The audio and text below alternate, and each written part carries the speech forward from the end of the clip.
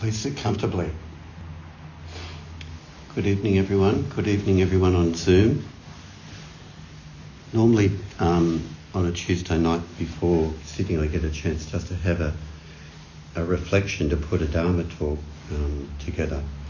But tonight I've been writing an essay on each of the precepts, and I was absorbed in writing one today.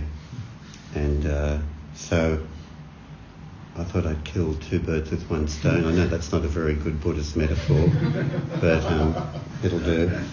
And I'd read to you the essay that I wrote. So this is the sixth precept, not to speak of others' faults, but to speak out of loving kindness. The first five precepts are common to all schools of Buddhism. The next five, including this precept, are part of the extended Bodhisattva's vows of the Mahayana tradition that developed out of early Buddhism. Zen is in the Mahayana tradition. A bodhisattva is a person who works towards the liberation of all beings, not just their own enlightenment. The first five precepts potentially have more serious legal implications, whereas these further five are more to do with a refinement of character. Each human being has faults. So why is there a precept to caution us against talking about them? The reason is that each precept is a challenge to the egocentric self, and in this instance it addresses a very common habitual way of thinking and speaking that is harmful to others as well as oneself. When we are preoccupied with the faults of others, we are so caught up in right and wrong that we cannot see the true nature of the other. Like drug addiction, it is a behaviour that can become so automatic it develops into a default synaptic pathway in the brain. To remind you again what the Buddha said, the thought becomes the word becomes the action becomes the habit, and the habit becomes the character. Why do we develop this character trait? My belief is that it arises out of low self-worth and emotional insecurity. The surface thinking behind criticising the faults of others is often just a litany of complaints driven by sarcasm and contempt or smug, childish amusement. For example, they are stupid people, they have no sense of refinement, no dress or good manners, and all they want to do is bludge off others. Or their ideas are ridiculous, and they're just a bunch of narcissists who all belong to the same mutual admiration society. But the core belief behind criticising the faults of others often has a paranoid element to it. It often indicates a deep fear about trust and intimacy with others.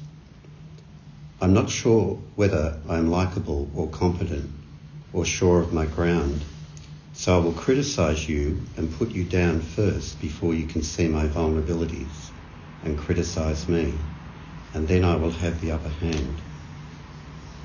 Constantly thinking about the faults of others happens in the privacy of our own minds, which in turn shapes our attitude and shapes our speech. When we speak these thoughts out loud, it can either be aimed directly at another person or come out in a sneakier way in the form of gossiping. One of the leading couple therapists in the world, the clinical psychologist Dr. John Gottman, identifies habitual criticism of one's partner as one of the four major patterns that leads to divorce: criticism, contempt, defensiveness, stonewalling. It is very different to just assertively bringing up an issue that needs addressing. When we kindly yet assertively bring up an issue to resolve a conflict, we can address it without attacking the character of the other. Gottman refers to this as a soft startup rather than a hard startup. Needless to say, hard startups end badly. Anne and Richard were a husband and wife who came to see me for couple therapy. They had a domestic agreement that whoever prepared the dinner, the other did the washing up. Anne noticed that days were going by without Richard fulfilling his end of the bargain, and the dishes would pile up in the sink. Her internal negative ruminations about him would eventually spill over into angry outbursts, calling him a selfish, misogynistic bastard who expected to be looked after just like his mother did. He in turn would retaliate, calling her a ball-breaking feminist who was a control freak. When couples attack each other like this, they trigger off each other's amygdala, the fight-flight centre in the brain that alerts us to danger. The stress escalates to such an extent that survival becomes the paramount goal rather than problem resolution. The prefrontal lobes of the brain don't get a look in to be a calm, rational or creative influence in solving problems. When Anne and Richard developed kinder ways of addressing each other's vulnerabilities, they found they could resolve a lot of their marital differences without damaging their relationship. However, there are also more subtle ways of criticising the faults of others that is very common these days. It is couched in the authority of psychological language and is called pathologising. For example, I was looking on the internet today and it was very interesting. I discovered that you tick all the boxes for someone who is on the autism spectrum. No wonder this relationship hasn't been working for all these years. I've been living with someone who is incapable of empathy. Or, I was talking to my doctor about you today and we both thought that you have a borderline personality disorder.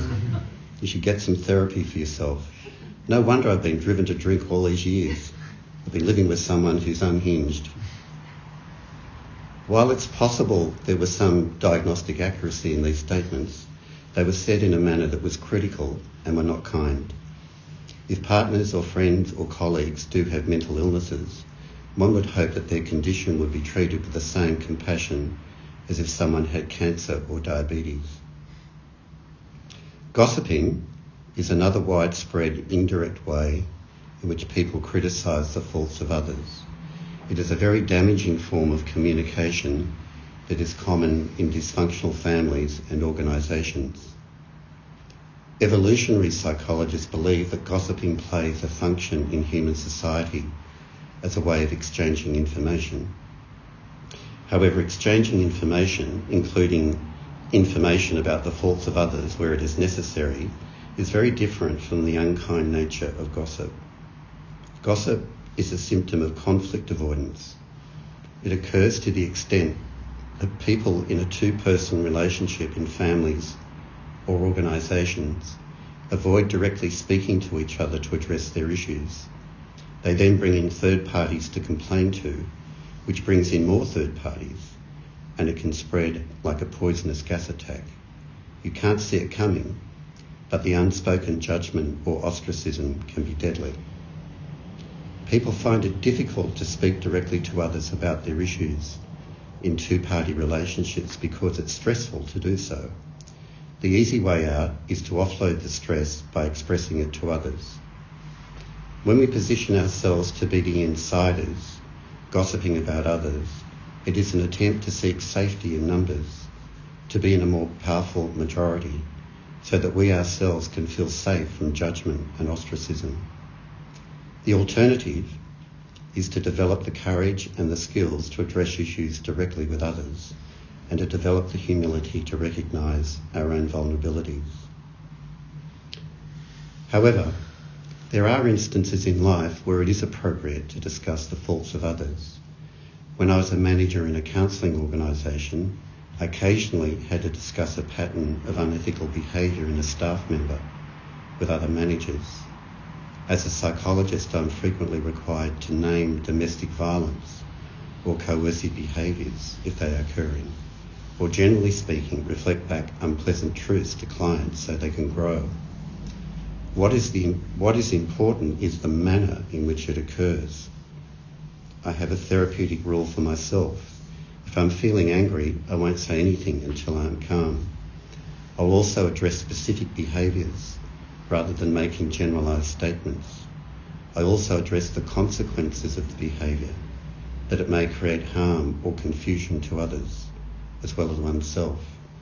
And I encourage clients to be present to their vulnerabilities with compassion.